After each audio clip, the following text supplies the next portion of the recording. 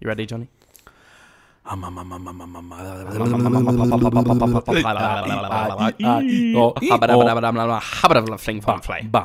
the tongue, tip of the lips. Yeah. All right, I'm good. Okay, good. Roll the intro, Bartholomew!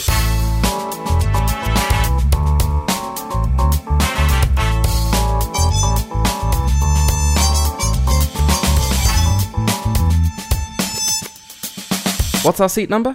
Hello, and welcome to What's Our Seat Number, the one show that will ask the really tough questions that no one else can bear to ask. Questions like, is it necessary for me to drink my own urine? No, but it's sterile and I like the taste.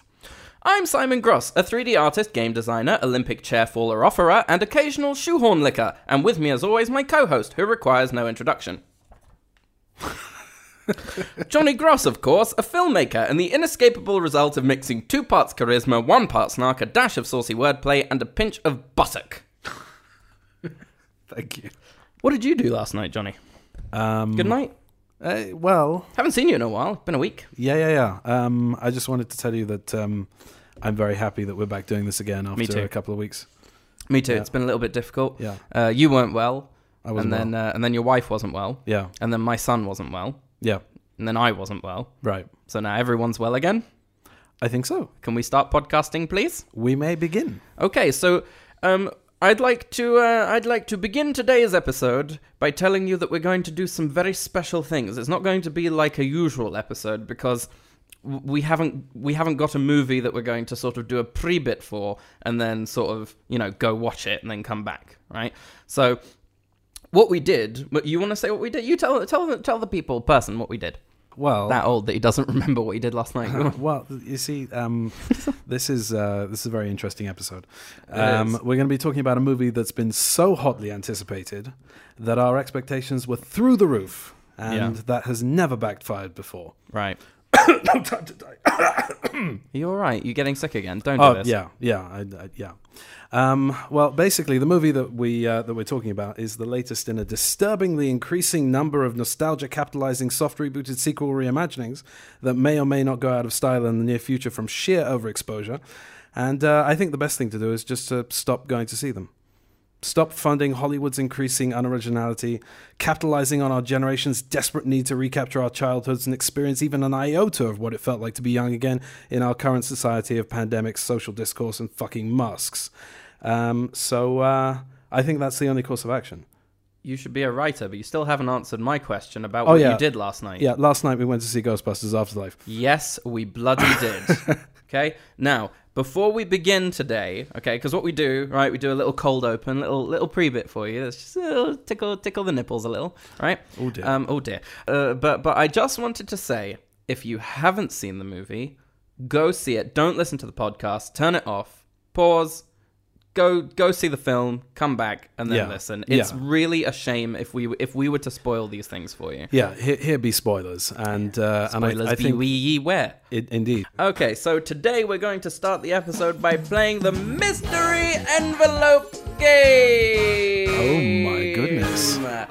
Today we're going to play a game where there is a little mystery envelope right here on the table with the question mark hastily scribbled onto the front and not centered in the envelope at all. You would never know that I wasn't a 2D artist. Now, inside of said envelope is a prize of some sort. How do I get my grubby mitts on this finger-licking piece of delicious-looking paper, you ask? Well, you must run the gamut of questions that I have laid out in this Ghostbusters quiz. In order to win the prize, you must answer 145 out of 200 questions correctly. Let's begin. Are you ready?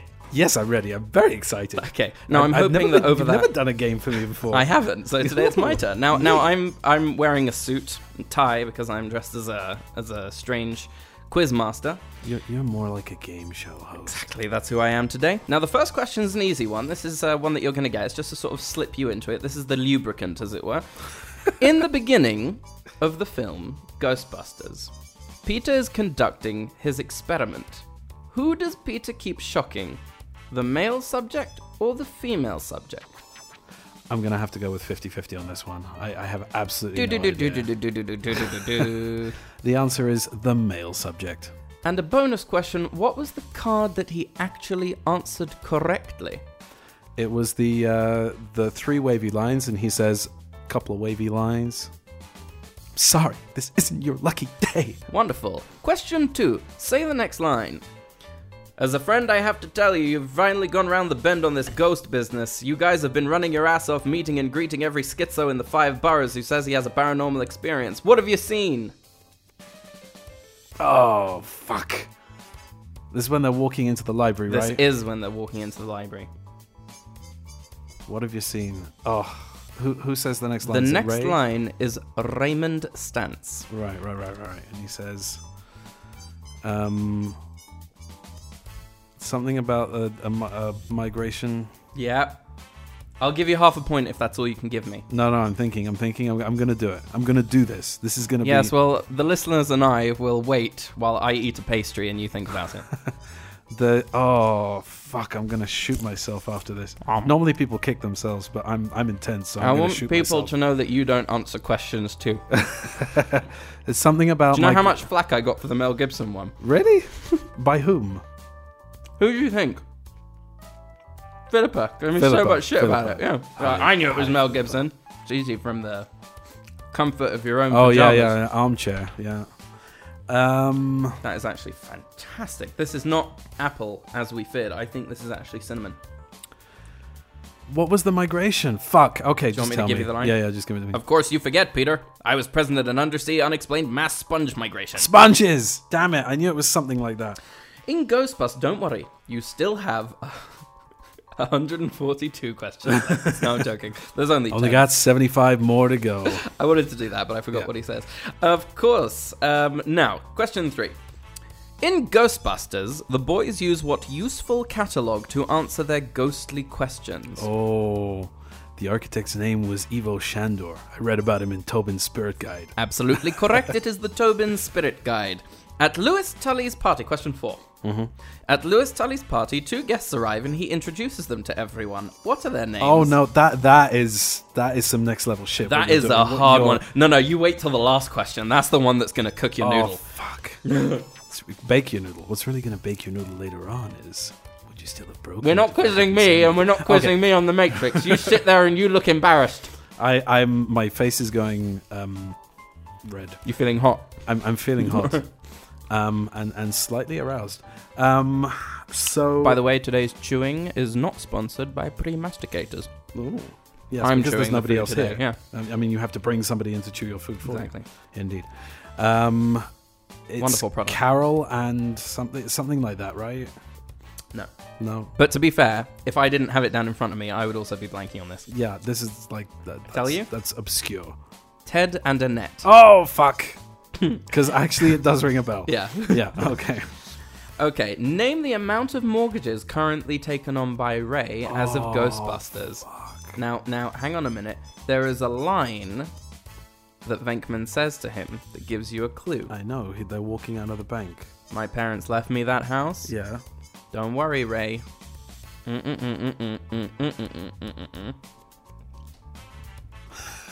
Was that not helpful? Not in the slightest. Don't worry, Ray. I'm pretty sure everybody at home got it. Of course they did. Of course they did. These are really obscure. This is like, Yeah. I would have had to have watched it again yesterday in order to get I it. know. But I didn't. I watched Ghostbusters Afterlife. Listen, Johnny, Yeah. to be fair to you, Yeah. if it weren't these questions, it would be the really easy ones. Right. Where'd you get these from? You make them up? Some of them. Okay. So, 1 or 2. No, half of them. Um, I worked hard on this. oh, Jesus. I think you'll get the next one, though. You want me to tell you this one? Okay, yeah. 3. 3 mortgages. What are they? He says, my parents left me that house, Right. so they've taken out another mortgage using his house as collateral for the firehouse.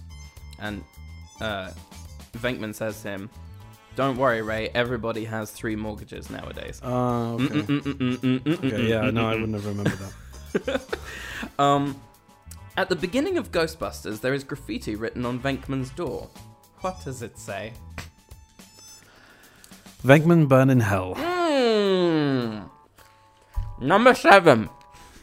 What floor of the hotel is Slimer found on? 12? Mm-hmm. And There's a bonus, cockroach. name the hotel Name the hotel. Is it the Plaza? Mm-mm. The Ritz? No. Manhattan? No. Floggen? No. I'll tell you what, it begins with an S. Savoy? And Seville. it ends with a K. And in the middle, there are some letters. Swank. It rhymes with Plejnik, The Swesnik. the Sedgwick Hotel. Sedgwick. Again, yeah. 8. Name If these were Egon's James hobby. Bond, if these were James Bond questions, I would get all. No, of I them. think also that and I've figured this out, right, from watching this. Right. I knew from watching you do this. Mm-hmm. If you have the questions in front of you, Yeah. it's very easy to be smug and superior, right? Yeah, Whereas but- if you don't and you're sitting in the hot seat, things you know suddenly become incredibly difficult to know. No, but I I know gave you you know it's the tons of Sedgwick. clues. You know it's the Sedgwick. No, I don't know it's Hotel. the You Sedgwick. do. No, I don't. You must. No, I don't. I know it is. This is one that I know. Well then. Okay. Okay. 20 points to me Egon's then. hobby is collecting spores, molds, and fungus. Indeed it is. Number 9. In Ghostbusters 2, what book did Venkman go to pick up from Ray's store? Magical paths to Yes? riches, something like that. To fortune and Yes? One more word. To fortune and Begins with a P. magical paths to fortune and P. What is Venkman looking for? Fortune and Pleasure. Well. Piss. power. Power. Oh fuck. Okay. Yes. Yeah, I'm going to give you that one Okay, because that was magical paths to fortune and power. Number Okay. 10. When Dana goes to the Ghostbusters for help in the first movie, and you're never getting this in a million years, Ray and Egon sit on a sofa and start eating. What is in the box? What is on the box? What's written on the box? No way. Cheese it. Okay. Okay, now listen. I'll give you the. It was. These were it was obscure. some Okay, very when I obscure do crazy casting with K's, I'm giving you all the clues in the world. That's true, but I'm stupid and you're not. That's the difference between us, right? You know this stuff. I'm not sure that I do. Like, I've seen Ghostbusters many, many times, but like, but these are things of like, you know, what's written on the box and stuff like Yeah. that. You know, Well, listen. Like, Credit to you. I could it's give really you, hard. I could give you like Bond car number plates. Yeah. But like, I'll tell you what. The hardest thing about doing these, and I think this is where you get the points here, is choosing questions that you know are on the level of the person. I'm not very good at that. I just assume that you know everything in Ghostbusters. okay, Right? So, now that we've thoroughly embarrassed both of ourselves, Right. I'm going to give you the envelope anyway. Would you like to tell me what's written on the inside of the envelope? Willy Wonka golden ticket. 1 free box of eggs. No, that's eggs. As in, Spelt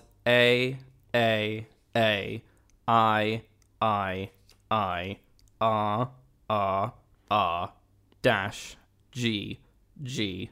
And I think another G and then an S. Is it 2 G's or 3? it's 3 G's. It's 3 G's. Very good. Does that mean that you're going to buy me a box of eggs?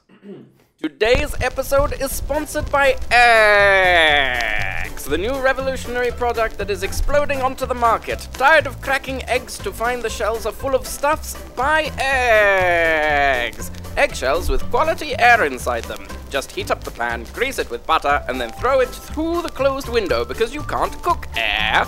Purchase 1 box of Air Eggs today and receive a free box of egg shorts for the man who wants to keep his eggs snug. Or woman. It's a testicle metaphor. Sign up for yours today. Over to you, Jonathan. I'm done. That's it. That's all I got. Okay. So, thank you for that, Simon. Very good. I wanted to read this out because I saw this on Facebook just minutes before we started recording. Minutes. This is in one of the podcast groups that we're on Facebook. And this fellow, I'm not sure if I should say his name or not. I probably shouldn't, but it's a funny name anyway. Can you make something rhyme with it? I'll just say the name. It's Thunder Negro. Interesting. I don't think that's his real name, do you? I sincerely hope not. Me too. So he writes, I'm looking for Actually, I've changed my mind. I sincerely hope so. Yes, me too. What? I'm looking for some funny podcasts to feature in my website. on my website, Thunder, on. Here are some things that I don't like and probably won't feature. Podcasts with 5-minute intros explaining why this episode is late, and a list of all the other places you can be followed. Well, that counts us out from Absolutely, the very it get-go. Basically, I like shows that get right to it. Long intros are a sign it's going to be boring. Sorry, TN, I disagree. Podcasts that are completely improvised with no script or jokes, I don't enjoy listening to a couple of friends laughing at their own reactions to pop culture. Ideally, we want podcasts that have pre-written jokes and skits, comedians who know what they're doing and what they want to say. This sounds like a letter to Points of View, to be honest, doesn't it? Sounds like a letter directed at us. I think so. Podcasts with a lot of conversation interruptions. I hate listen. Classic. I hate listen to multiple people interrupt each other every time they think of something. My favourite podcasts are usually just one or two people who are chill and get a point across. No podcasts hosted on websites that require login to listen. This includes Spotify. Well, we're shit out of luck there. Does it keep going? There's more. I don't want to bother my website visitors with having to leave the website to sign up or anything like that. Bandcamp is most preferred. SoundCloud and YouTube are also acceptable. All those requirements may sound too specific and very rare to find, but I only want the best on my website, not trying to bore my audience. Cool, thanks. Drop page. He just very dramatically ripped it up with one hand. Crumpled, didn't rip.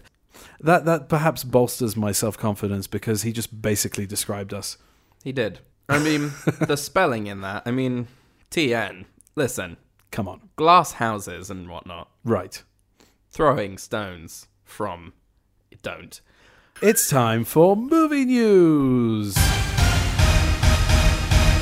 Movie news. Oh, that was nice. Yeah. Charlie Cox has been named by Kevin Feige as the official Daredevil of the MCU after appearing in the Netflix series that lasted 2 seasons. 3. 3? 3 seasons. I'm terribly sorry. I'm glad I did my research. And he That's also, what we have me here for. Right, indeed. How do you feel about that? That sort of crossing over. Do you think Jessica Jones and okay, sorry, I couldn't say that with a straight face. Luke Cage. Do you think those fellows should appear in the MCU? Listen, I mean, Jessica Jones, sure. I think the great thing is that they can pick and choose. But Charlie Cox was a fantastic Daredevil. Right. And I think that recasting him would be very difficult at the moment. Right.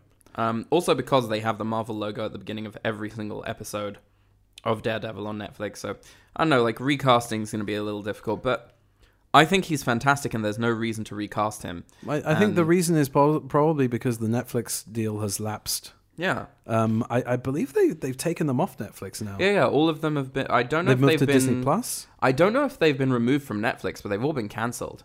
Right, they've all been cancelled. There is that, yeah. You know, I think I was most upset about Daredevil than any of the others. Yeah. But I really enjoy Jessica Jones. I don't think that Jessica Jones needs a movie. No. I don't think that... But do you think that she should appear in somebody else's movie? I mean, I think there's always room for it. I think it's great to... Because they made a few points to sort of point out that these characters do exist within the Marvel Cinematic Universe. You know, right. Ben Urich in the first season of Daredevil has, articles that he's won prizes for about the Battle of New York. So it all does take place in the same universe. Right.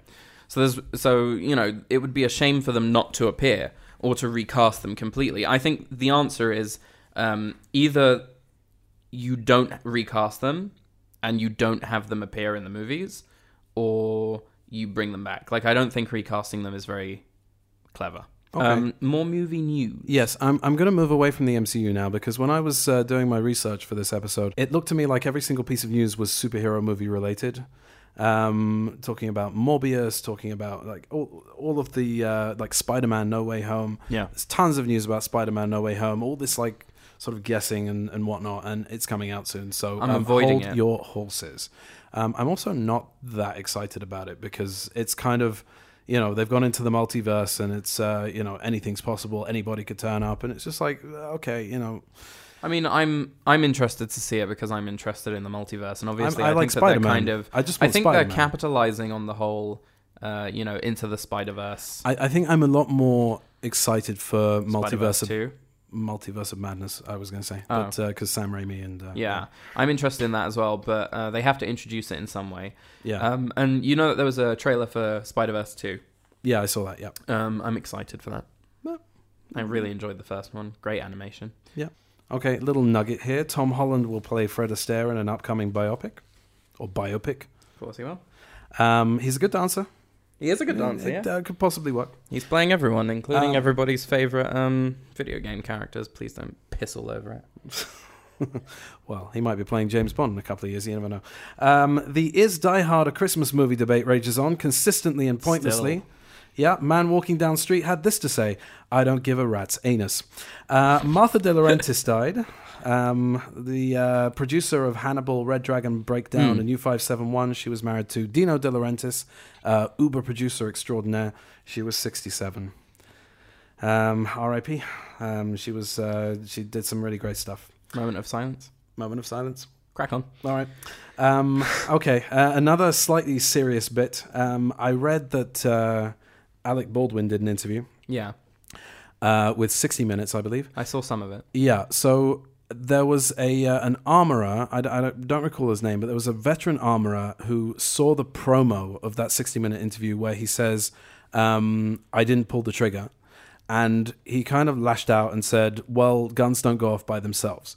When you watch the entire interview in context, you understand exactly what was going on in the church, was that they were setting up the shot, and he was moving his arm and saying, can you see this? Can you see this? And she was telling him exactly how and where to angle the gun, because she's the cinematographer, and they were doing blocking, they were rehearsing. And the script required him to pull back the hammer, to cock the gun. And this same armorer said that, that particular pistol is very, very sensitive, and just pulling back the hammer could set it off. So that, to me, it doesn't necessarily absolve him of responsibility, but I do not believe that all of these people on social media who are lashing out and condemning and all the laugh emojis, etc., I think that's unwarranted and in very, very poor taste. Well, I mean, I do want to, move on to, the meat and potatoes of this podcast. But I don't mind if this episode is a little longer. Just so I want to say something about this. Yeah. And cancel culture, come get me. But. Right. What responsibility exactly is he supposed to be absolved of? Like, I mean, honestly, the accidents happen, and this sort of shit. Even if he had pulled the trigger because he was testing a prop gun, does that make it his fault exactly? I mean, I think it's more the fault of the problem of the person who's who's loading the prop guns. So the armorer was not on the set because she was outside the church for corona reasons, apparently. But people have been saying, people who know absolutely nothing about how a set works, people have been saying that he should have checked the gun before he started using it. But however, he's not a gun expert. How would he know? Right. There's a hierarchy on a set. There's an armorer, there's an AD. There are people who are supposed to check the gun to make sure. There are unions. I'm sure that it's against union rules for an actor to check the pistol. I'm fairly certain. I'm just curious about all of the outrage and anger towards Alec Baldwin. Right. Just like, what is everybody expecting from him? The guy feels terrible. You can see in his interviews and in everything that he said about this that it's the worst moment of his entire life, and I'm sure it is. And I don't think that we should be expecting anything from him other than, okay, tell us what happened, and to take him at his word for it, because he's not. You can't send someone to jail for that sort of thing. And why is it that everybody, the moment that anyone sneezes online or something happens in the world, everybody has to get their fucking pitchforks and torches out? It drives me crazy. So that's what I wanted to talk about, just briefly there. That that he's being hunted down and condemned for this thing. But it's only because he's Alec Baldwin. Yeah. Because at the end of the day, there are stunts that go wrong all the time. Yeah. Stunt people are faceless to the outside world. Nobody really bats an eyelid when a stuntman dies. But the person that rigged up the wire that snapped is just as liable as Alec Baldwin. Absolutely. But accidents happen. Yeah. And I don't think that it's anyone's fault except for possibly the armorer who didn't do her job properly and who wasn't experienced enough and was only 24 years old at the time. Is only 24 years old. So I just wanted to voice an opinion. Thank you for bringing that up. I think that's actual movie news for once. Yeah, there we go. Movie news. Okay, took a little bit of a turn for the serious, but I'm very glad that happened. I think it was nice. Yeah. I think it was nice. Okay, I made a list just before we went to see Ghostbusters Afterlife of things that I did not want to see in Ghostbusters Afterlife. The list is as follows. Nanobots. Okay. Actors being released from contracts by dying. Good. Okay. Long lost children. Either they were planned or they don't exist. You know, we have a couch here. If you want, we can do like a therapy session about No Time to Die if you want. One moment. Melissa McCarthy and Clan. Good. Spectral blowjobs. I don't think it worked the first time. It didn't need to come back. Good. Bloodless gun barrel. Recycling of On Her Majesty's Secret Service score and theme song. Rubbish villain with no real purpose.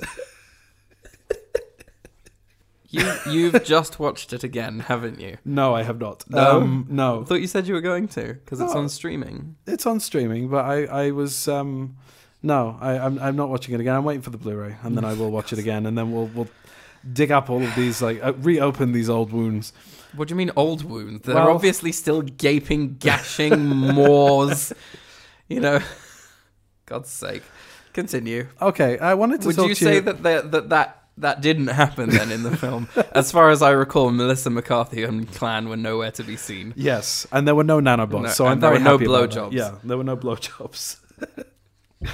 I wanted to talk to you a little bit about fan service. Okay. Because this movie is drenched in it. Mm-hmm. Some of it is successful, and some of it less so. Yeah. I wanted to just like say a couple of things about this. So I don't really have an issue with fan service as long as it's done well, as we said. I think that Force Awakens is a great example of fan service done well. Okay. A lot of people complain about, the rehashing of the plot of the first movie, but I think that the Ghostbusters Afterlife does something very similar with rehashing the plot. But the main thing is to do something differently. It's like it's like a Bond movie, that each Bond movie kind of follows the same pattern if it's done properly. I don't feel like it follows the same. I think that the third part has a lot of very similar beats, but I think that the journey of discovery and of family is something that you haven't really seen in the other Ghostbusters movies, right? And the other things like the themes of being out in the middle of nowhere. It's no longer in New York, right? It's not like a big city adventure. And I think there's a lot that they've done differently, but yeah, there's a lot of fan service. Yeah, I'm just saying about Force Awakens is that if you sit there and you really think about it, yes, it follows the same structure of the first movie, but I enjoyed the introduction of the new characters. I enjoyed the integration of the original trilogy characters. Yeah, and I thought that it did a great job of updating not only the sort of continuing the story, but also updating the aesthetic while keeping the kind of quote unquote legacy elements. Yeah. So my question is this: like, I have two questions I'm asking when I'm going to see a legacy sequel like this. Is the fan service that is implemented organic? Mm-hmm. For example, is it something that integrates into the story, like in Ghostbusters Afterlife, where the Geiger meter or whatever is used, or the symmetrical book stacking that's just like in the background kind of thing, or is it, hey, look at this callback, cool, eh? Mm-hmm. Look at that happened in the previous. I have a thing to talk about on callbacks that fits more neatly into VFX Attic. Okay, so that's one question. The second question is, does it work for casual viewers, or do you have to be so well versed in the previous movies that that you're not going to understand anything because it's all about callbacks?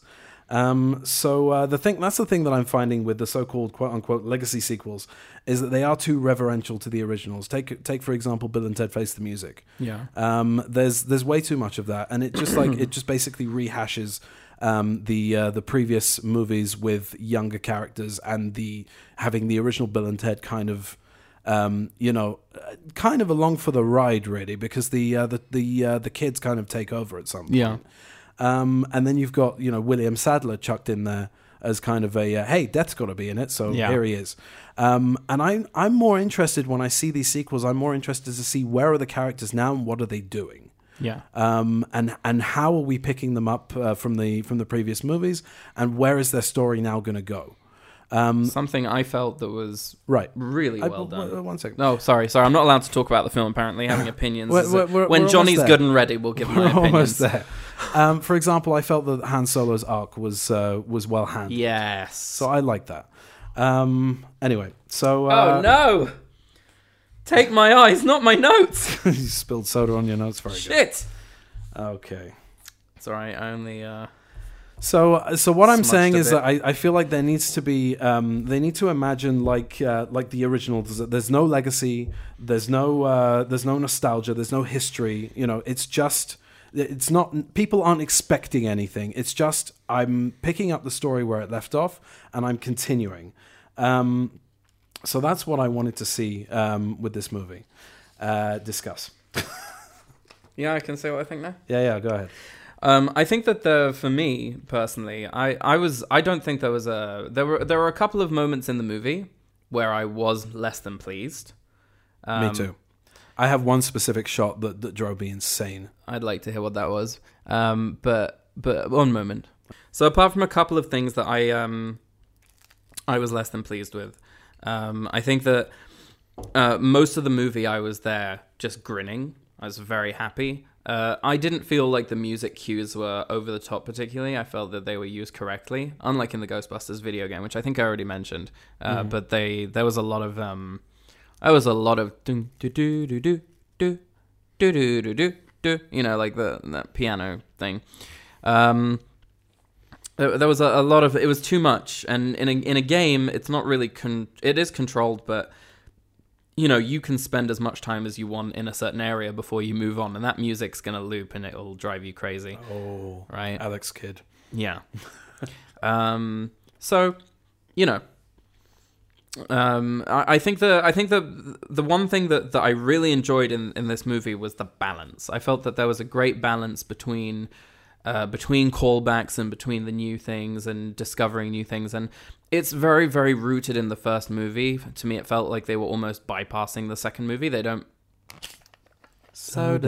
They don't mention Vigo or any of the slime thing that happened in the museum, or if they did, I missed it.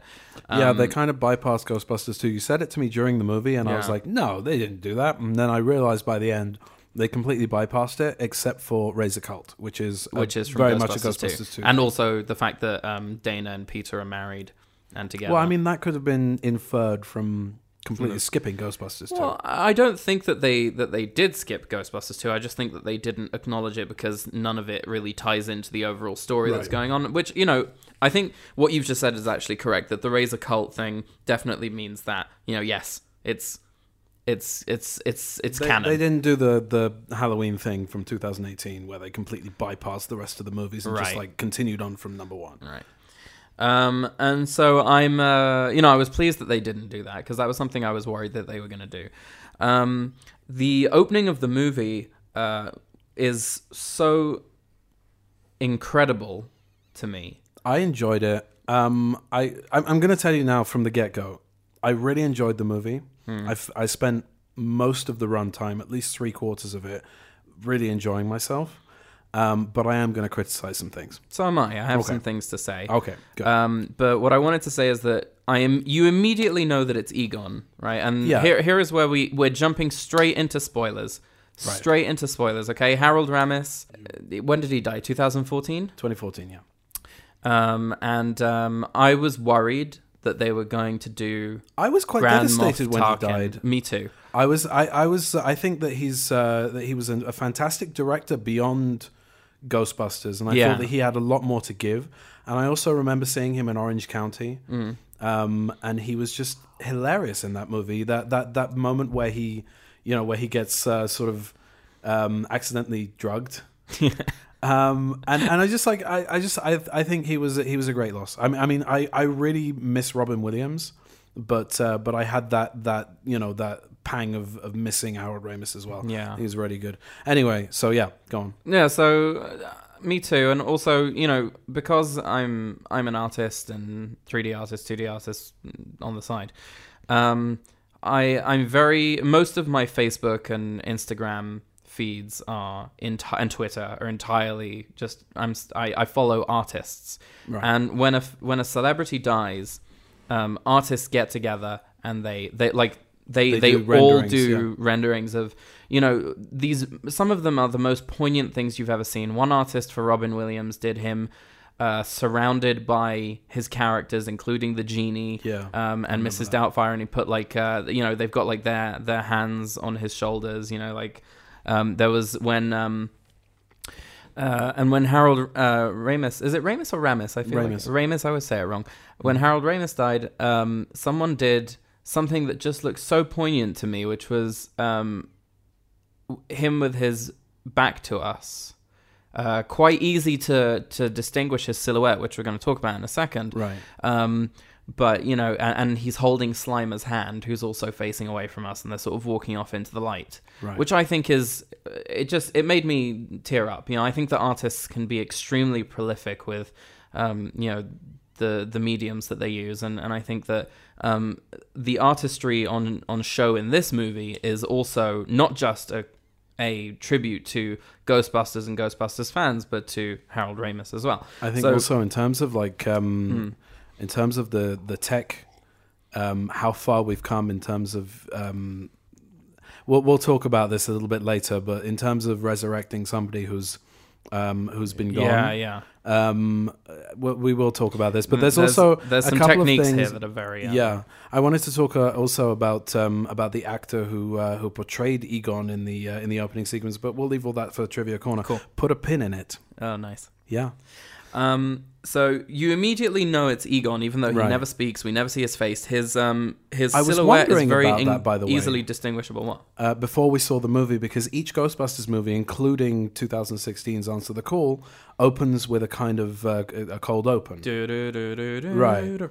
And I was wondering how they were going to do that, Right. because all the trailers just show them arriving at the farmhouse and et cetera, et cetera. And the way that his ghost, he gets, snuffed out. Which, Yeah. by the way, we talked about this in the one about Answer the Call, how people generally don't get killed by ghosts. You spilled soda on your notes as well. Yeah. Fantastic. So people generally don't die in this series, and it bugged me the way that they just sort of Bill Murray gets kicked out of the window. Yeah. And it was very, and for some reason it didn't bug me in the way that it bugged me with Answer the Call. It bugged me in that, oh no, one of the Ghostbusters has been killed, right? And I think he was more like scared to death. I think that he was attacked and he had a heart attack, right? He was old. I don't think that the ghost actually killed him. I don't think that the ghost took his life away. Because he's in the sort of armchair. Yeah. In the same way that Dana's in the armchair, and the arms come come through, etc.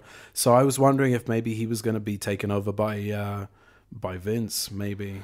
So he's scared to death, and the way his ghost silently whooshes out of the house, there's no music, there's no sound effect apart from the of the sort of orangey red ghost soul thing that you've seen from the first movie.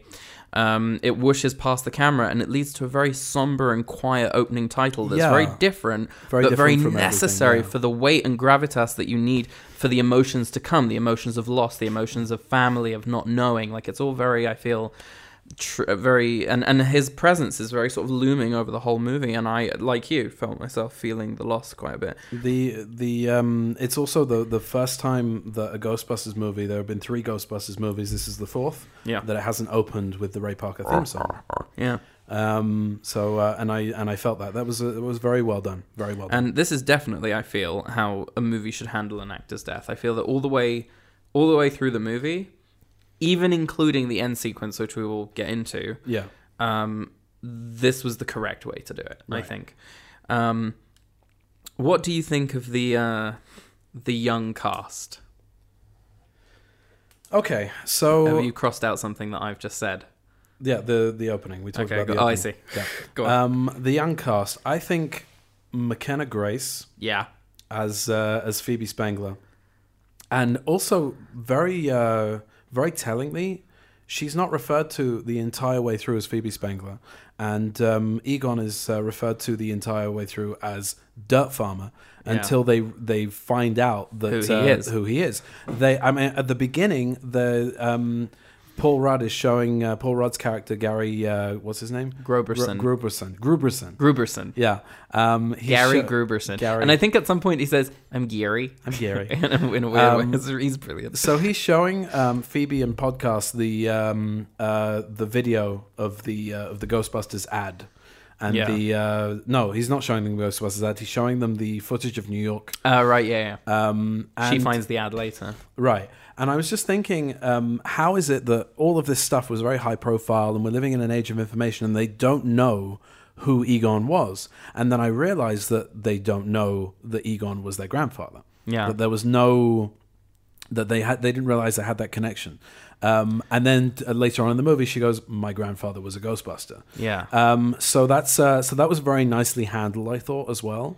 But I think she was excellent. I think she was first of all the glasses. You know, you see the glasses that they're exactly the same as because she finds Egon's glasses in his jumpsuit. Yeah, and she puts them over hers, and you see they're exactly the same shape. The hair, the costuming, everything, her sort of inflection. Awkwardness.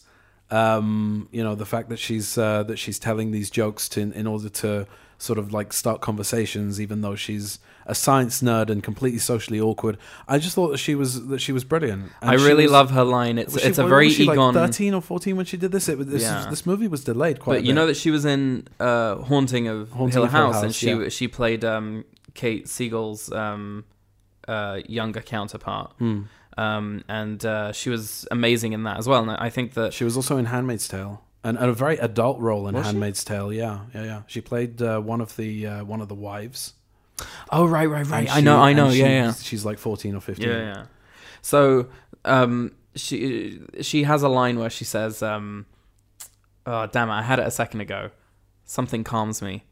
Overstimulation calms me. Right, yeah. And that's a very Egon line. Yeah, I felt. And she handles very it very subtly well. handled. Yeah. Like, it's not like she does things that directly echo things in the previous movies. It's like a little tiny personality. She's her own sort of character, but you can tell that she's descended from. And it's really really electrifying, like her performance, as well as Logan Kim as well is brilliant as podcast. Yeah.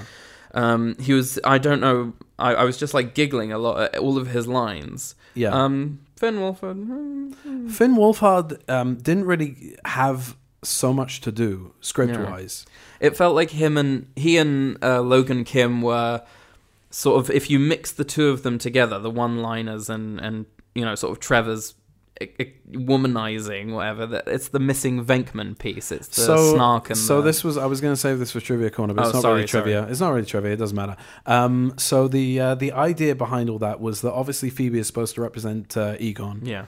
Podcast is supposed to represent Ray, and you can see that he's wearing the goggles and he's very excited all the time. He says things like Class 5 free roaming vapor, even though he wouldn't know what that is. That I thought of during the when he said that. I was kind of confused about that, but again, that could be actually fan I was thinking about that afterwards. Yeah, and the Podcast does know about it. He does know about the Ghostbusters.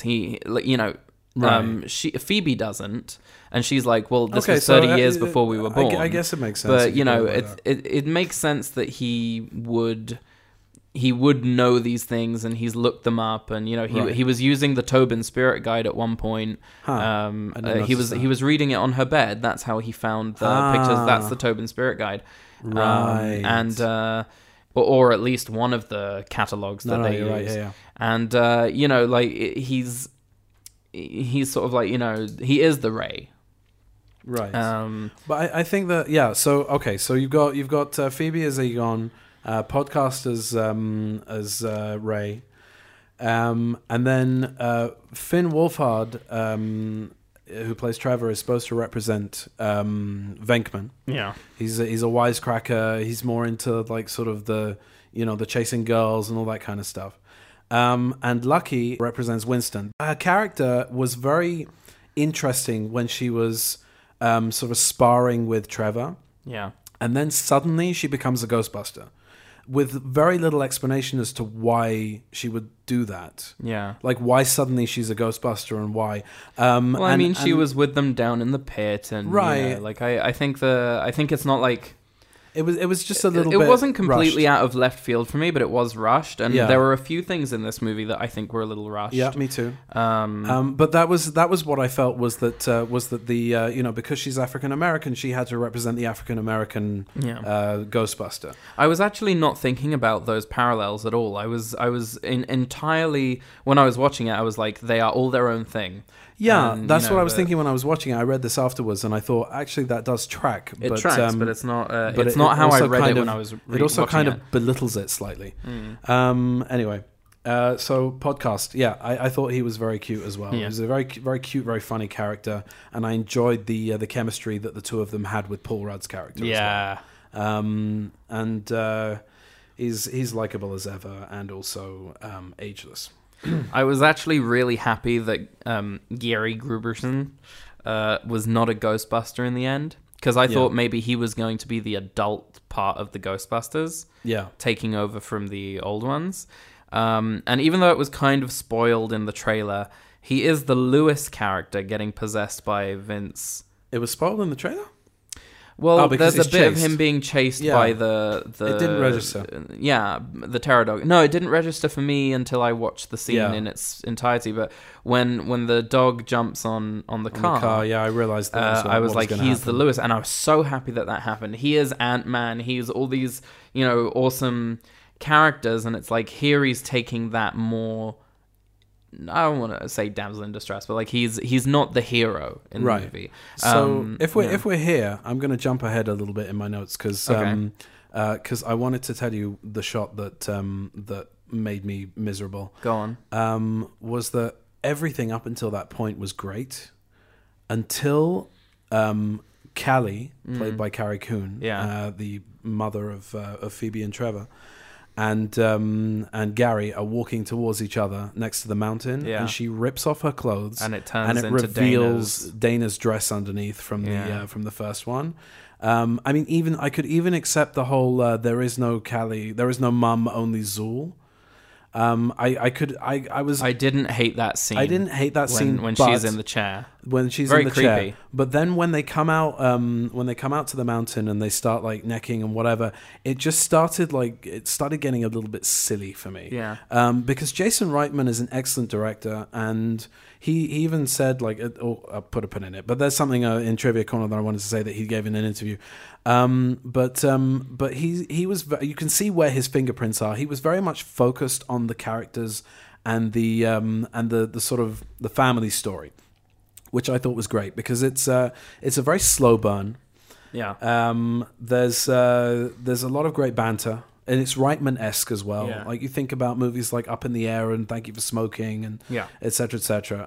There's a nice air of sort of not overt comedy but banter. Yeah. Nice and snarky. And I like that kind of that rhythm between the actors as well. That they pulled it off very very nicely. It wasn't Juno-esque. It wasn't like Diablo Cody. Kind of over the top. Kind of thing where you're sitting there and you're thinking, oh god, people don't talk like that. It was kind of natural. I enjoyed it. Yeah. There's some nice Grizzle. Yeah, there's a nice 80s vibe.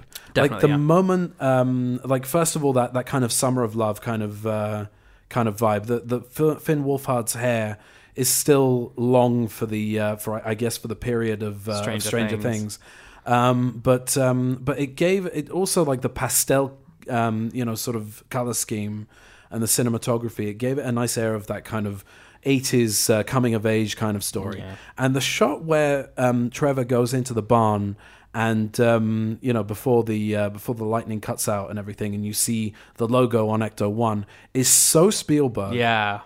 It's very E.T. kind of thing. You even said to me in the cinema. Yeah, the music as well. I thought that the score was great. I thought that it used enough of the Elmer Bernstein influences that it needed to, and it was it kind of took on this John Williams kind of. It was very feel. Yeah. It was also it heightened. There was a lot of creepiness in this movie. Like I felt like it was a lot scarier than because the first Ghostbusters movie has a lot of creepy, sort of scary vibes to it.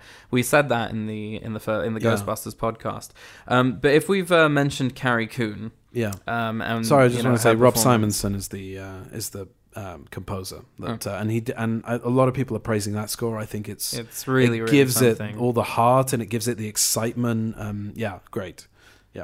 But Carrie Coon gives I think a really good performance, but unfortunately not a memorable one. Is one of my gripes. I enjoyed her. I didn't think that she was the quintessential mom character. No, but I mean, no, I actually like that. I like that she was a little bit different in her approach. But I feel that she, there's these interesting. There's this thing that I was going. Okay, people are going to be having a go at her for saying to her daughter, "Don't be yourself." Right, but then it's revealed. It's revealed that that's just something they say to each other. She says it later. Phoebe says it back to her later on.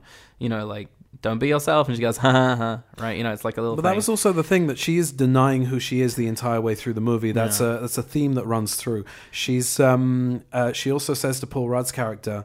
That they're on a date together, and he's talking about science, and he's talking about the seismic activity and the fact that this this town where anybody barely sneezes, there's it's going off the Richter scale, etc., and she says, I don't want to talk about science. I'm not interested in science. Science turns me off, kind of thing.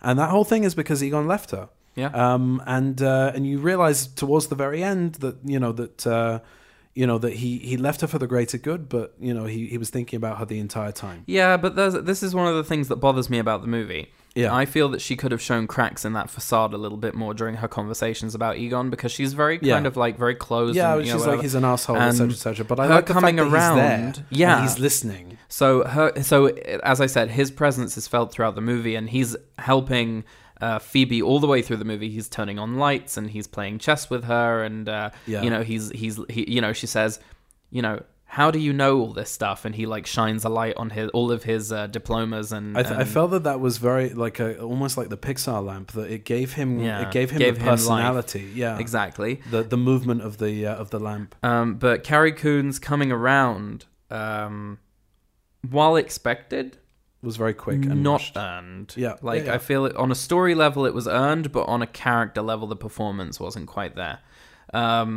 Unlike you, I didn't have any problem with the with her being possessed and the whole "there is no mom, only Zuul." No, I didn't have a problem creepy. with her being possessed. I just felt that it's also the way that it was shot and the music, etc., that they're walking towards each other, rehashing the Sigourney Weaver, Rick Moranis scene from the first movie. This movie that has been like sort of tinged with comedy the whole way through, but is primarily a family drama. And by the way, a lot of criticism has been leveled at that first and second act, or the first act before the ghosts start to really make themselves present.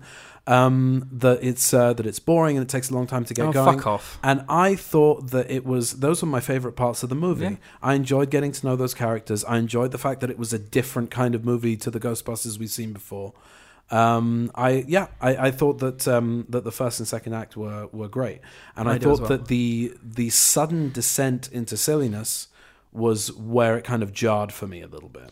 I only felt that the silliness was in that moment in the mountains, like between the two of them. I didn't feel that the finale wasn't silly. I thought that we'll talk about this with Ghost Design, but the way that they get the proton pack out of the jail cell is really clever, and it's a use, But I wanted to ask you about Ivo Shandor. So I had something to say about this. There's a scene where they're down in the cave under the mountain, and you see what Egon's set up Yeah. with the proton packs and the cross streams, neutrino ones and the cross streams. You see when each time that entity is trying to break through, you see like everything start to sort of, where the earthquakes are coming from, etc., etc. And Ivo Shandor is in a glass sarcophagus, preserved perfectly. And you see him kind of turn his head and wake up and go, yeah, very and it's creepy. really creepy. The problem I had with that was that they, Phoebe says, once everything's died down, he was doing this, and whatever, and they have this whole conversation in the cave that they forget that the creepy preserved corpse was moving and like, what's it doing now, kind of thing. Yeah. And then well, I think the point is that he only comes back to life when Gozer comes back, right? So when Gozer does come back, played by Olivia Wilde, I think that also the fact that she was known kind of took me out of it, but also the fact that Ivo Shandor is played by the great J.K. Simmons, with some really shoddy makeup, goatee work. Yeah. I just thought that he looked kind of silly and pantomimey, to be honest. And then he says like a few words and he's ripped in two. Yeah. It disappointed me a lot because all of this kind of creepy allusion to Ivo Shandor, I really wished that outside of the game they could have made him the big bad and not Gozer. That maybe there was some kind of way that they could have brought in, like maybe Ivo Shandor outside of the game. You mean the video game? Yeah, the video game. Yeah, because Ivo Shandor is prominent in the video game, and you will talk about that. I'm not going to step on. No, that. there's nothing. No, it's fine. Go on. But I thought that perhaps that maybe Gozer could have been one attempt at trying to bring about the apocalypse, but maybe Ivo Shandor had his finger in many different pies. Yeah. And he was an architect, and he built all kinds of different temples and structures all over the US, it seems. And more could have been made of that, but instead what they did was they rehashed the sort of temple sacrifice kind of bit from the 84 film. Which I thought, considering the rest of the movie was so original and so vibrant, that it was a shame. I wish that they had done something slightly different with it. I do too. So Ivo Shandor was a disappointment to me because he was barely in it and he could have been. Yeah, I was going to say that I've had a kind of fascination with Ivo Shandor. I think that the less a character is seen, the scarier or more influential. Like he looms over that first movie, right, and definitely over most of this movie. He's talked about, and there's very sort of ominous music whenever he's mentioned. He's a very dark and disturbing character, and his obsession with Gozer and I think that some of the lore that they put into this movie of a pit where people sacrifice themselves by jumping in is really, really creepy, and he's created this temple and it's underground, and that's really really creepy. But in the Ghostbusters game, he himself is the big bad, and he takes possession of the mayor to try to become a god himself, right? He's disappointed with, the failure with Gozer in the first movie, so he decides to become a god himself. Right. And he's in a sort of nether realm, and another realm where he has godlike powers, and the Ghostbusters go in, they fight him, they defeat him. And there's like a great battle, and he's sort of defeated and forced back into his realm. And I think that in this movie, it would have been really cool if all of the different structures that he'd built in the town worked as some kind of conduit to power him as a god, right? Right. But listen, I still like the fact that Gozer was there, because it was cool that the Ghostbusters came and sort of I just think that that perhaps the threat could have been something else. I really think that he could have been a bigger threat. Definitely. I think that if he would have been in his robes as well, there are like robes that he wears in some of the artwork that you see, people have drawn of him in his sort of the whole thing where she rips him in half was a little bit upsetting to me. Felt like they could have combined into one or something. Right. Which would have been really cool. But anyway, that's all I got on my notes. So before we go over to Trivia Corner, I wanted to talk a little bit about the one thing that I wanted to know about when I was reading reviews but didn't, which was how much are the original cast in the movie, and how is it handled? So first of all, let's start with the phone conversation. Phoebe uses her one phone call when she's taken to prison. First of all, that whole sequence with the Ecto-1 and the gunner seat and they're chasing Muncher is brilliant. Yes. Okay? Agreed. I like the fact that, and Jason Reitman's reasoning of not including Slimer and creating a new character was that Slimer has become kind of a pet. Yeah. Since the real Ghostbusters. And Muncher is a lot more of a cantankerous kind of a ghost. Give me the pen. I'm going to cross out all of what I've written here. Then come on.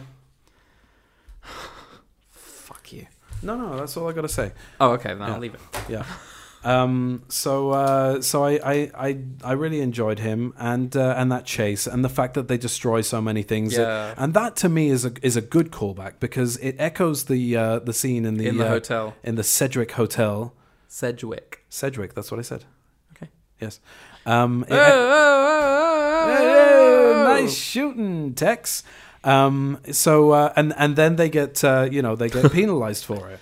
And they get sent to the county lockup, and I like that very much. And I also like the fact that she uses her one phone call to call Razor Cult, and now we know, by the way, that phone number from the advert is the phone at Razor Cult. Yeah.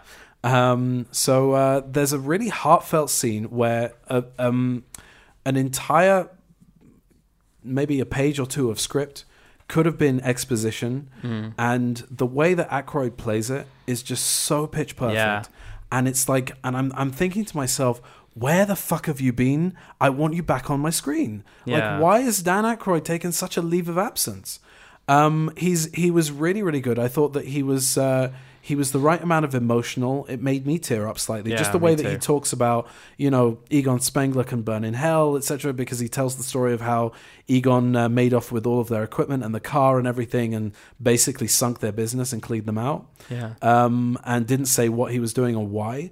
And he tells the stories of the other Ghostbusters and where they are now, etc., etc. It's a really great little sequence, which ends off with Phoebe saying, "My grandfather was Egon Spengler," and I love that. It's so well done. When she says he died last week, and he goes, "Oh man, no kidding." Oh, no. Yeah, like really, right? Like he's just said all these things, and then he's like, that hits me. It's really. You know what I felt actually that this is just occurring to me now that the three of them have all slipped into their characters so effortlessly that you watch Die Hard 5, Live Free, not Live Free or Die Hard, A Good Day to Die Hard.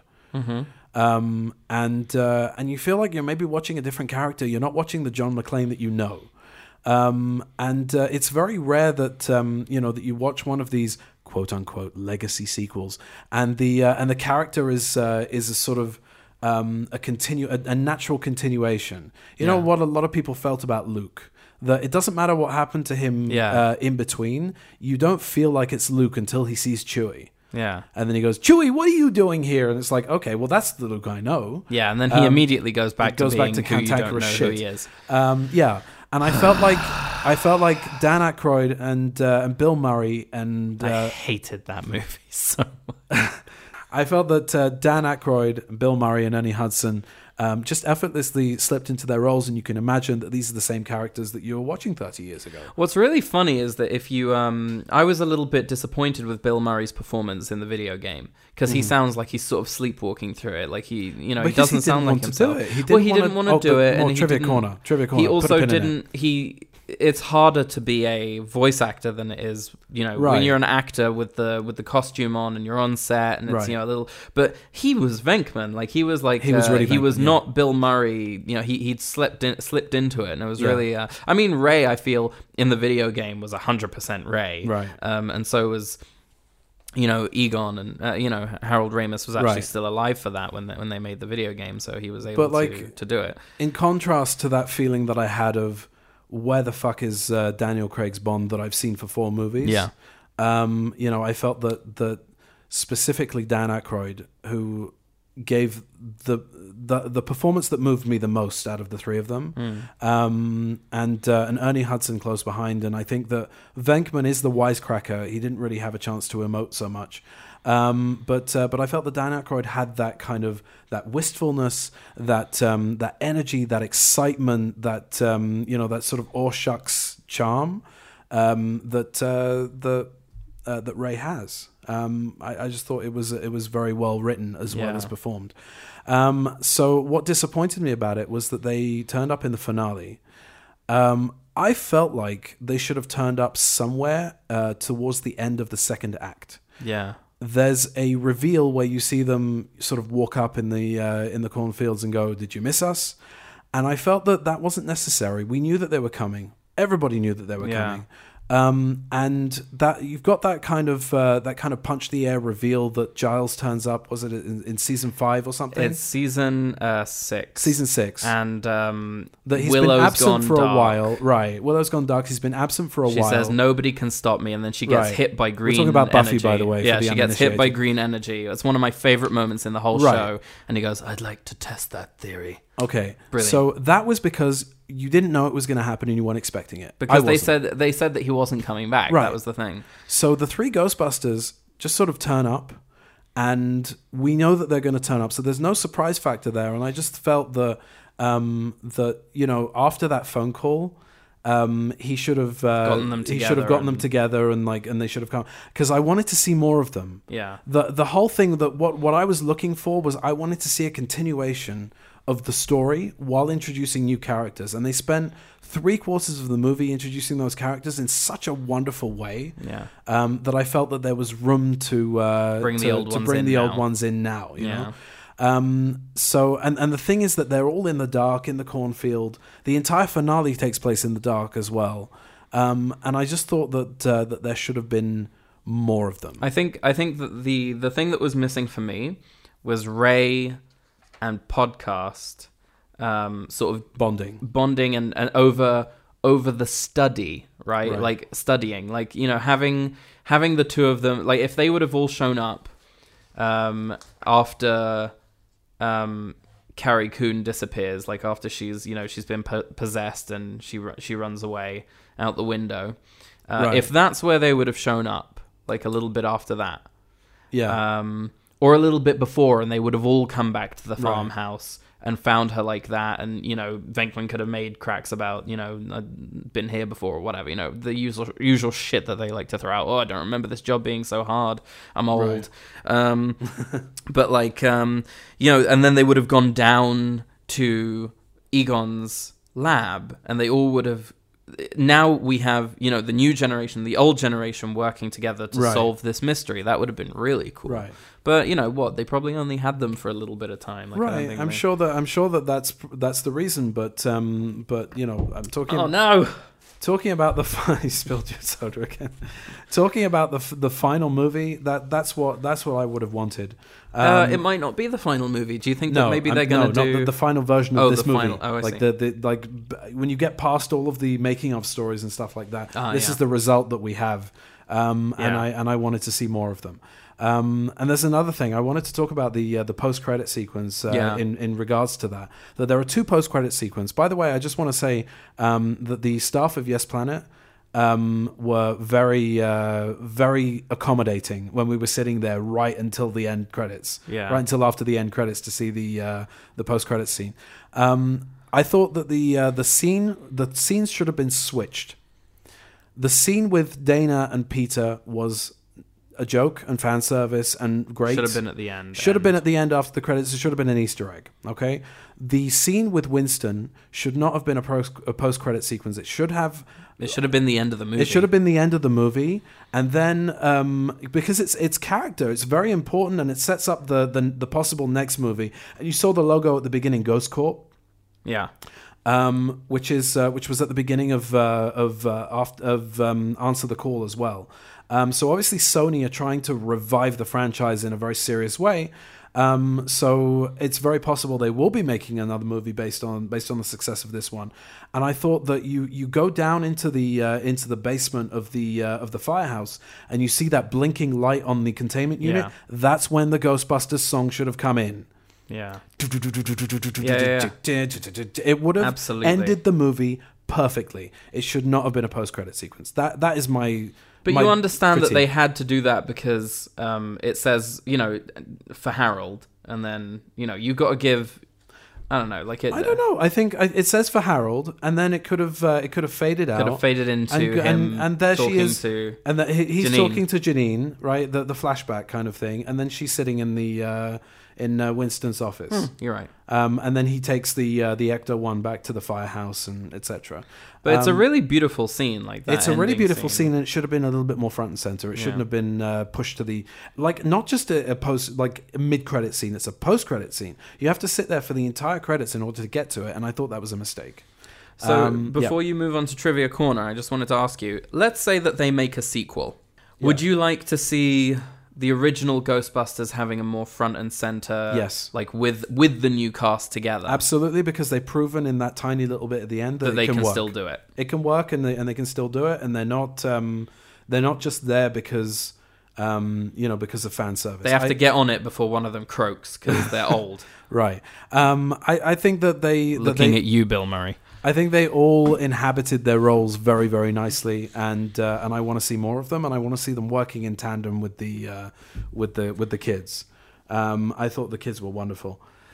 Yeah. I really wanted to see Bill Murray and like the kids So swap barbs. Yeah. I thought that could have been great. And the other thing that I want to see in the next movie, first of all, I just want to make it clear, I'm getting tired of these quote-unquote legacy sequels. Yeah. And I'm getting tired of nostalgia. Not getting tired of nostalgia. If I want nostalgia, You'll watch the I'll movies. watch the movies. Yeah. I mean, I just it's not about, oh, look at that. You remember that from the first one? Yeah, I remember that from the first one because I can just chuck the Blu-ray and the Blu-ray? The Blu-ray. I can just chuck the Blu-ray and watch it. Mowage. I can just chuck the Blu-ray in and watch it, So I want to see new things. I want to see things like A Quiet Place, Knives Out, and Last Night in Soho.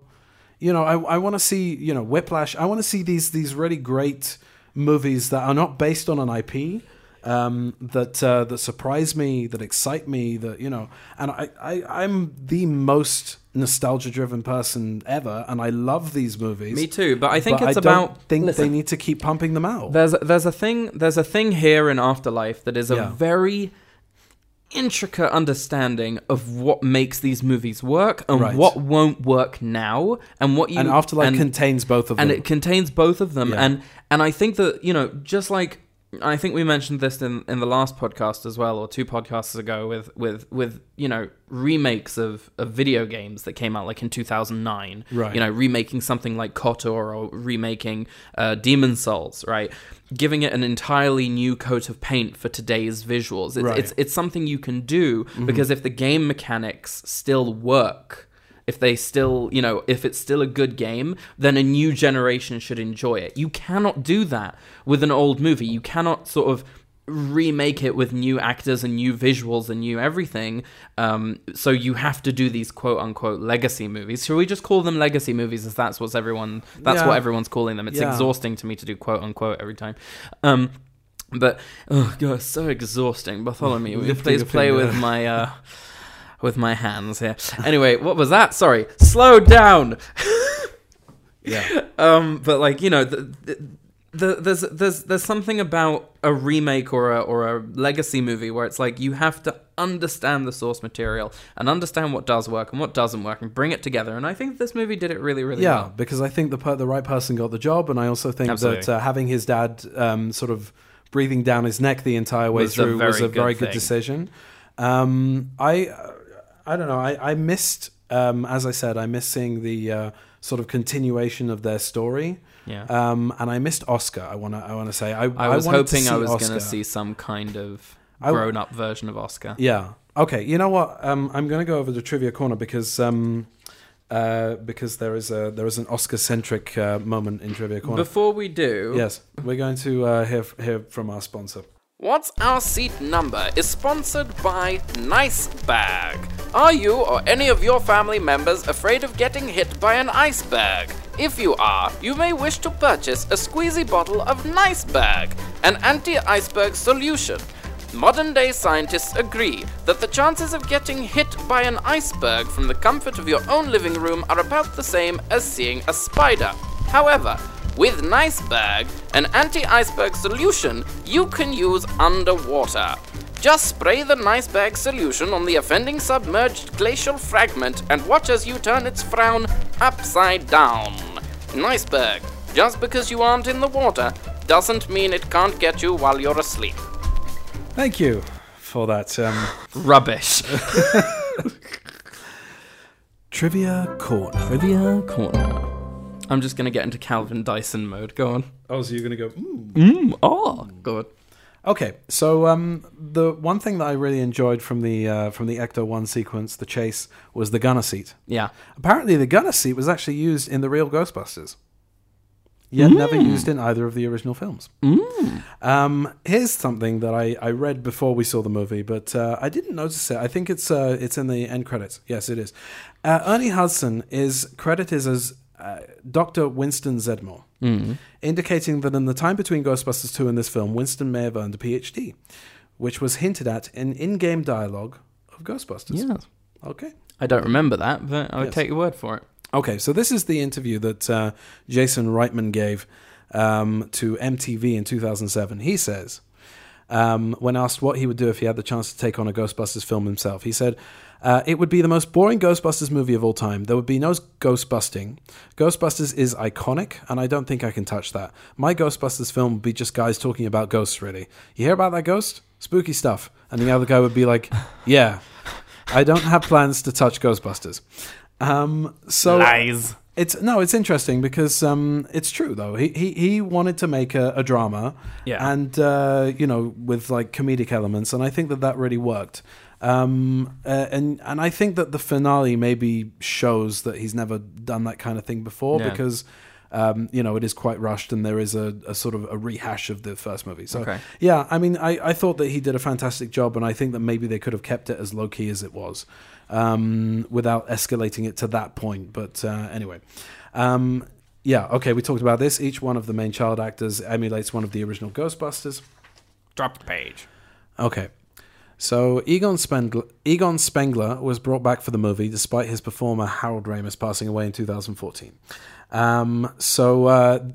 The Egon scene in quick and obscured glimpses during the opening scene was played by actor Bob Gunton. Do you know who that is? No. So he was the police chief in Demolition Man. What do you think you're scratching, caveman? Right. Okay. And he was also the warden in Shawshank Redemption. Right.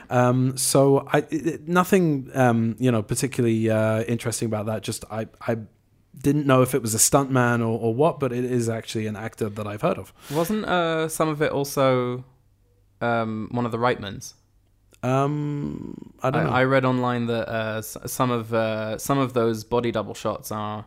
It's either Ivan or Jason. Maybe. I think it's Ivan. Might be. Okay, so you're going to talk about the visual effects. Yes, don't touch it. Yeah, I'm not going to touch it. But special permission was obtained from Ramis' children to create the effect at the end, where he appears as basically As a a Force ghost. ghost. Yeah. They commented that the finished scene was so satisfying. They could have done him as this jolly Santa type, but that wouldn't have been true to the character. He was in great shape, nice and trim. My dad would have loved that. Yeah. Because Harold Ramis was a bit heavy towards the end of his life. Yes, he was. I've been reading about this quite a lot, the reviews and people discussing it online, that people thought that maybe it was in poor taste. Having watched it, I thought that, first of all, it was beautifully rendered. Yeah. And it didn't look like CGI at all. There was maybe one shot. One. One. It's a lip curl, right? There you go. It's the thing where his eyebrow moves up and his... Okay, well... Yeah. No. It's okay. You're going to touch on this again. Put a pin in it. Put a pin in it, Johnny. Yeah. So I thought that it was really sensitively handled, and he doesn't speak. He doesn't say anything, and I think that having that sort of seal of approval from his children is way more successful than any of the sort of Star Wars reanimated actors. Yeah.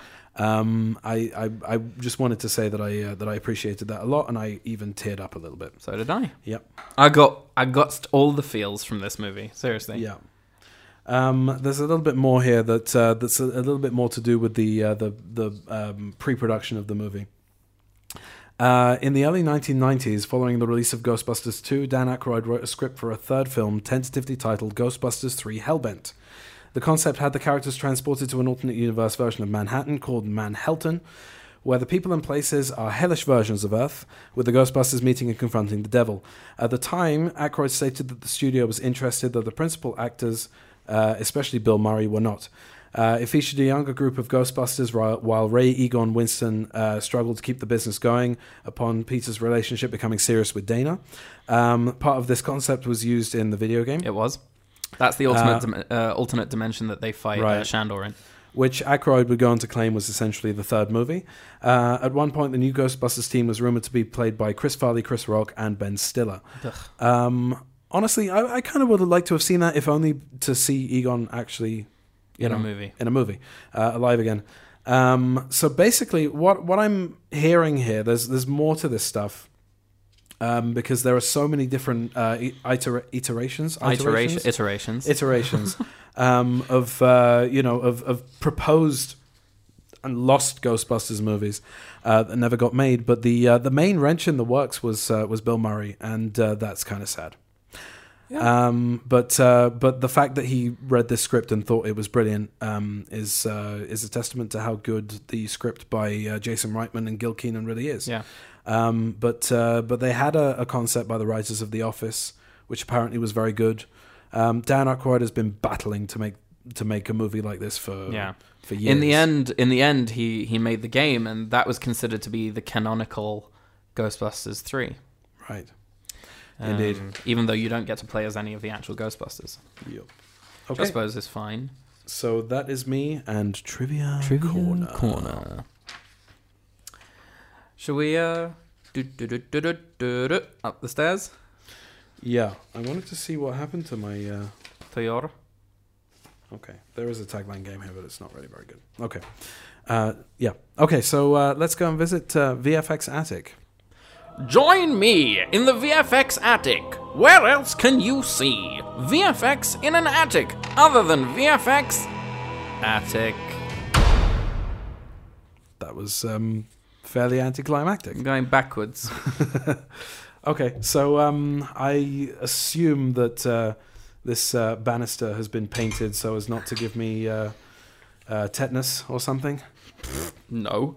So what's with the paint? You're gonna die. It's not paint, it's acid. Don't touch it. Right. Oh, Jesus. So, about Egon. Egon, so I think it was really important that he didn't speak at any point.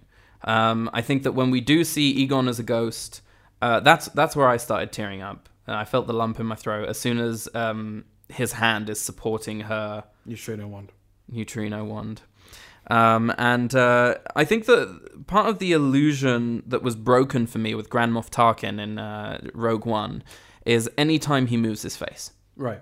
Because the human face, and this is one of the most difficult things about trying to render out a CG human who is based off of a real person that you have actual footage for, so i.e. not Thanos, who is a stylized human, however realistic.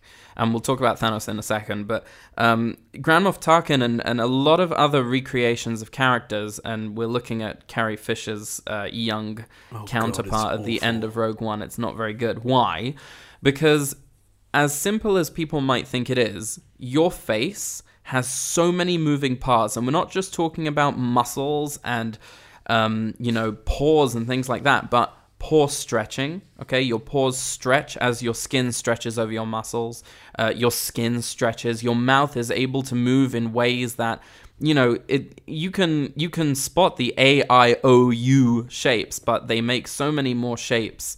When you're talking, that having a CG double try to move their lips is often quite difficult to do in a realistic way. Top lip is always very top lip, yeah, very telling. Well, I mean, yeah, a lot of them move the top lip, and our bottom jaw opens and shuts, like a puppet. It's like so. I think that the effect was great.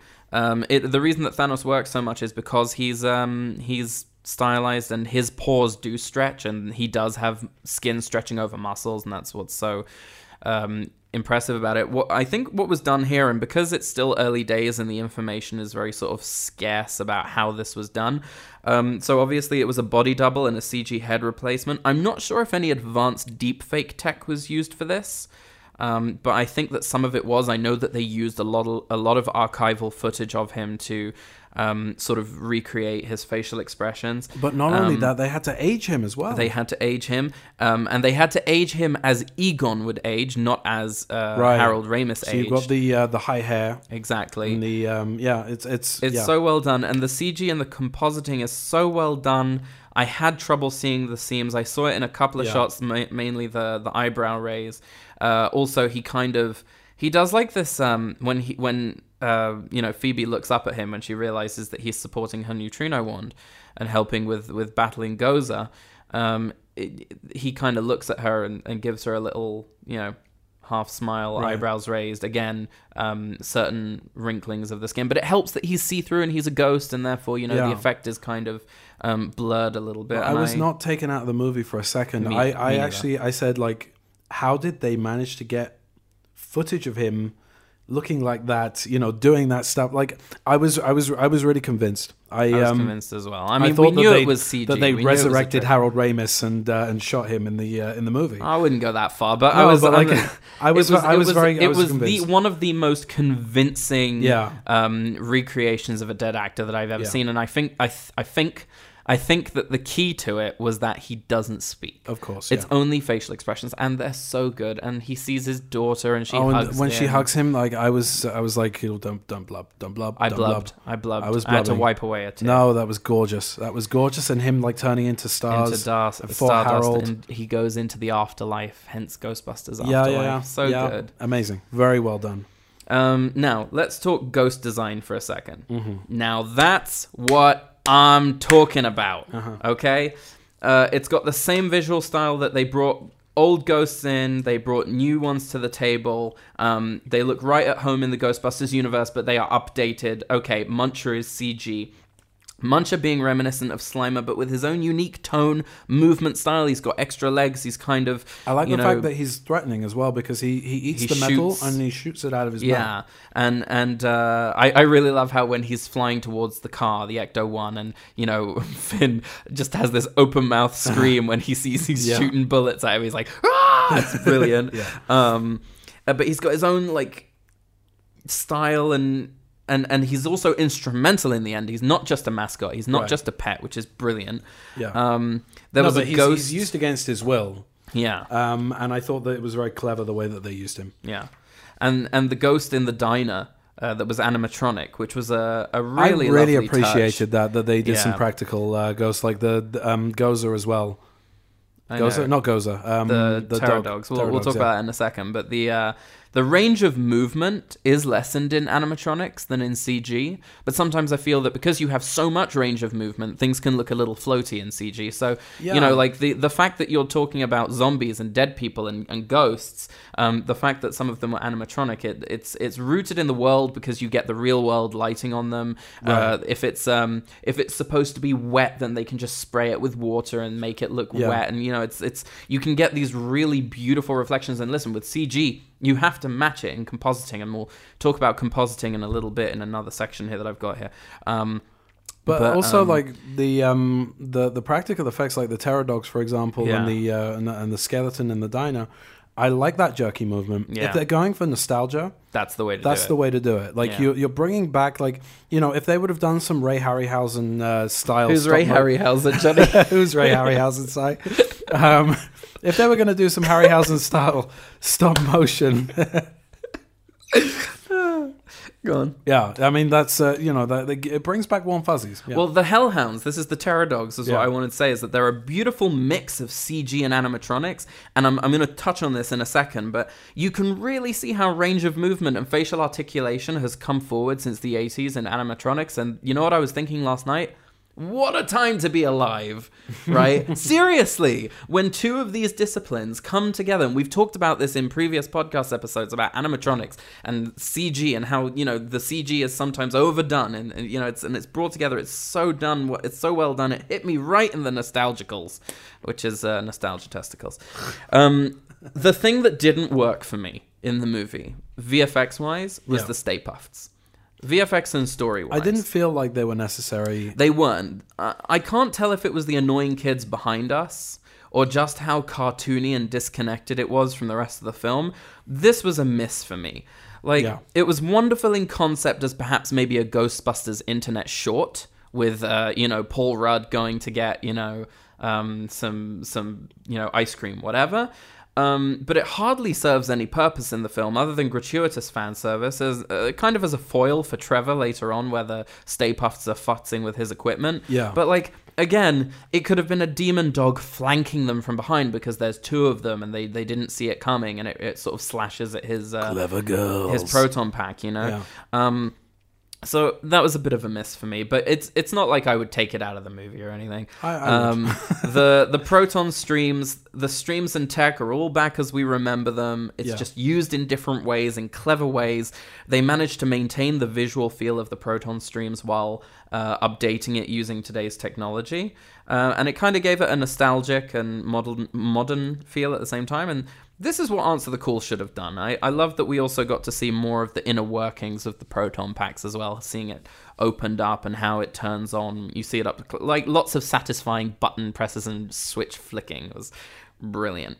Now, I have a little surprise for you for today's episode with VFX Attic. I have a friend who studied with me in college who worked on this movie.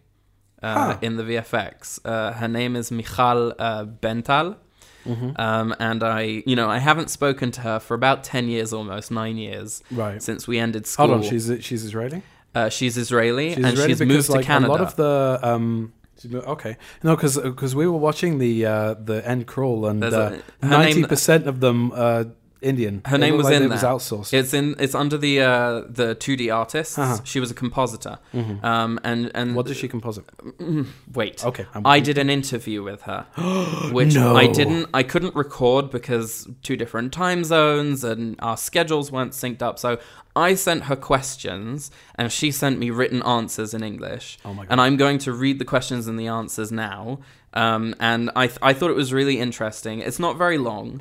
I didn't want to take up too much of her time, but she was a really great sport about it, and she was really, she didn't say to me, "Oh, you haven't spoken to me all these years, now you're asking me for help." She was like, "Yeah, I'd love to talk about it." So this is my interview with Michal Bental. Brilliant. Question 1. Can you tell me a bit about your career in the last 9 years and what path led you to this movie and compositing in general? Michal says, for the first part of my career, I was doing 3D generalist work, although I've always wanted to do compositing ever since I watched the VFX breakdown of MPC Studios for the Harry Potter and the Deathly Hallows Part 2. I couldn't really find any opportunity in the Israeli industry since it was mostly TV commercials and TV series for kids, but I found some courses with 2 amazing Israeli compositors who worked abroad, and I kept on learning by myself. At some point, my husband, who is an animator, fun fact, he taught me animation in one of my later courses in Blender. Really talented guy. Bit of a stud muffin too, if I may say so. He got an offer to work at MPC in Montreal, so it was kind of an easy entry for me, Michal. And with some sweat and tears, I managed to build up a good reputation, got to work on some big gigs. It's a big hub here in Canada, but still acts like a small community where everyone knows everyone. People tend to move between different companies, and there's always the game of do you know so-and-so. Question 2. I've explained on the podcast what compositing is, but in your own words, better than mine, what is the purpose of it in the VFX process? It's literally what it means to put things together in a composition. As a compositor, you get all the materials from upstream, from the on-set footage to CG environments, creatures, and VFX, and your job is to make a believable image out of it all. As a compositor, you have a very important and also stressful position, as you're the last stop in the pipeline before it goes back to the client. So you really have to make things look perfect. No one else will fix it for you. Question 3. Could you describe what compositing you worked on in Ghostbusters Afterlife? Are there specific shots you're allowed to talk about? She had to ask permission to talk about this, so I'm really glad that she...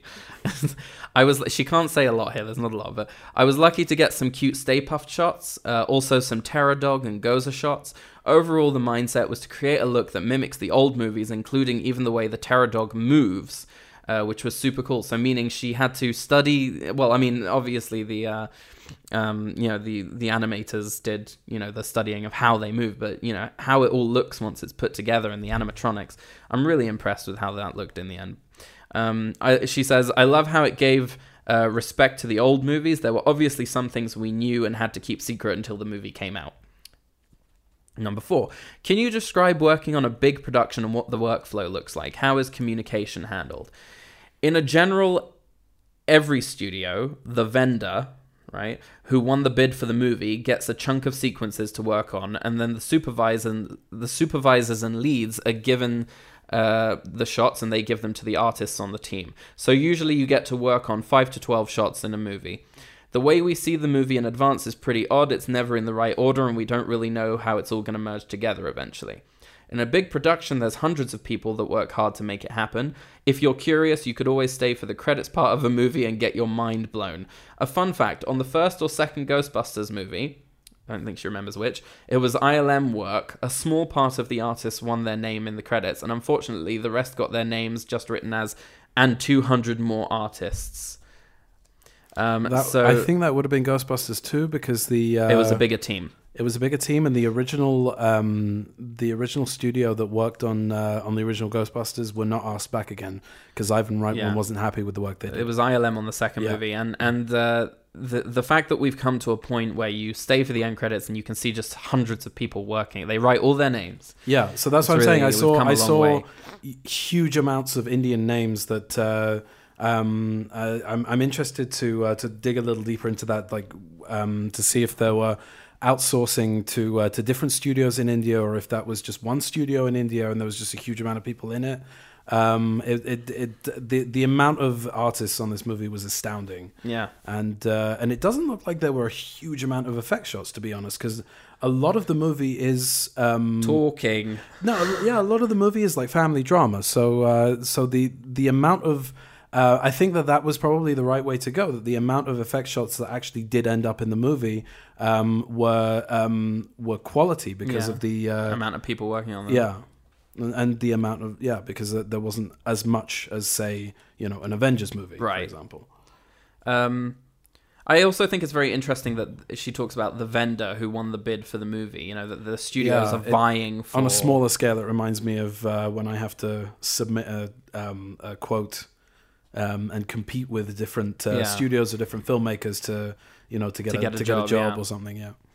Question 5: can you speak about any challenges that were specific to this movie versus other movies you've worked on? She says, obviously in every movie you have different challenges, as it all eventually comes down to the director's vision that you need to get as a VFX studio. Some directors like Denis Villeneuve really put their attention on the more minimalistic, seamless look, and others really like lens flares all over the place. Has she worked with Dennis or JJ? I think so. She's really good. Did she work on Dune? I don't know. I can ask her. Or Arrival? Maybe? I know that she's worked on a lot of movies in the end. Like she's wow. She's really she says it helps a lot to do research before you start to work on a movie, even though you're only an artist. Which when I saw that, I was like, only an artist.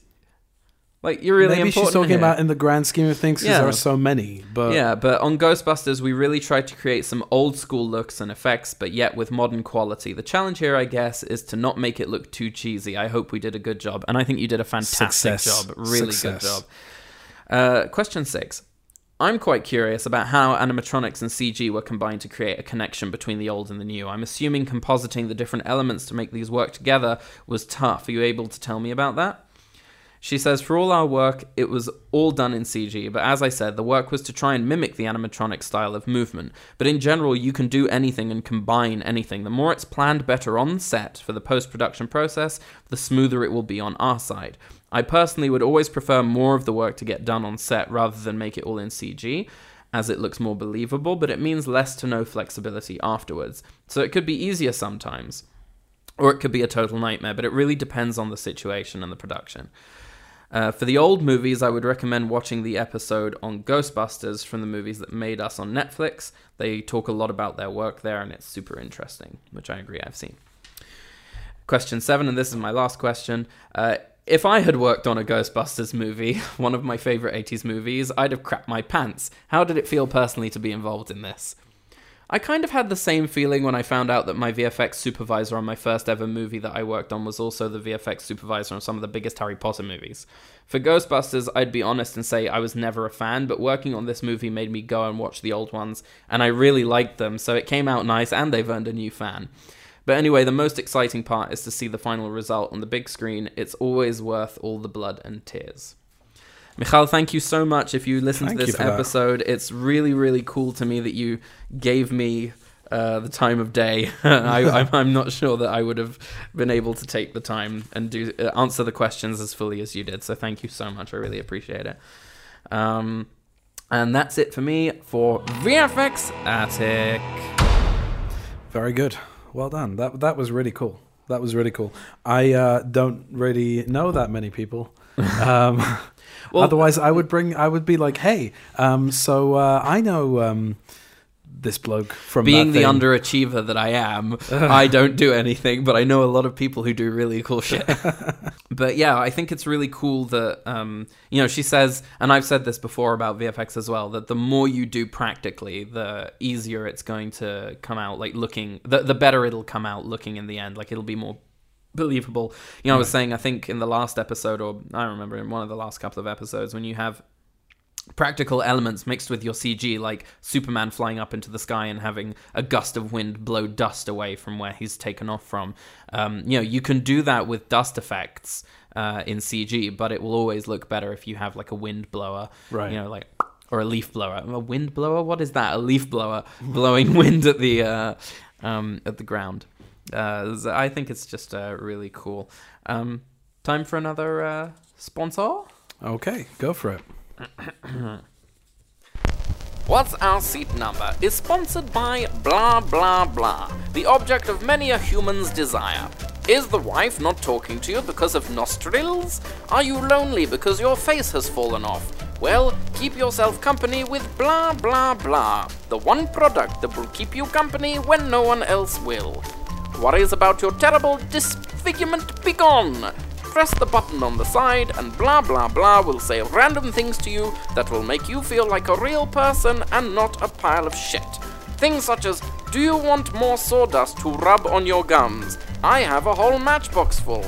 And many, many more real person sayings. Savings, savings, savings with blah blah blah. Very good. Thank you. Okay, so I think we should wrap up this episode because it's gone this on for a episode. while. This episode. I think that's the reason why we should wrap up this episode. Well, this has been going on for a while, but I'm very happy that we've been talking for a couple of hours without cracking up, losing it, or moaning for 3 hours like we did with No Time to Die. I'm when very it's happy. warranted. When it's warranted, yeah. No, I'm very happy that we went to see this movie and I didn't come out feeling like shit afterwards. Yeah, me too. Because as I said, it's not something that I'm asking for. I don't necessarily want these movies, but if they're going to be done, they should be done well. Yeah.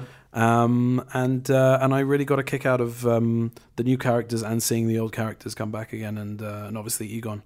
I thought it was a really nice sort of family movie, family in terms of the family of filmmakers and the literal family of Ivan Reitman and Jason Reitman who made the movie, and I just thought it was like a love letter to the past as opposed to a cash in. And I really appreciated that. So let's talk about what we're going to do next week. What would you like to do? I'd like to watch a movie Yes. that you don't like, but that I like. Uh-huh. And I was thinking, as it's come up a couple of times, Van Helsing. You're thinking Van Helsing? Yeah, what do you want to do next week? Well, we can do Van Helsing. We could also do Wild Wild West because I think the same result will come from that. The thing is that I actually like Van Helsing, and Wild Wild West I feel guilty about liking. I see. Okay, so I'll still try and defend it if I need to. So Van Helsing next week, and I am putting that movie on trial. Yes, this is a new thing. Jonathan, would you like to explain, or you'll explain it next week? Let's explain it next week. Let's give them give them sweat. Hooked. Yeah. Okay, bit of bait for you there. Thank you very much for listening. And Thank you so much. We have been Johnny and Simon Gross. This has been What's Our Seat Number, and we will see you next week. Bye, everyone. Bye-bye.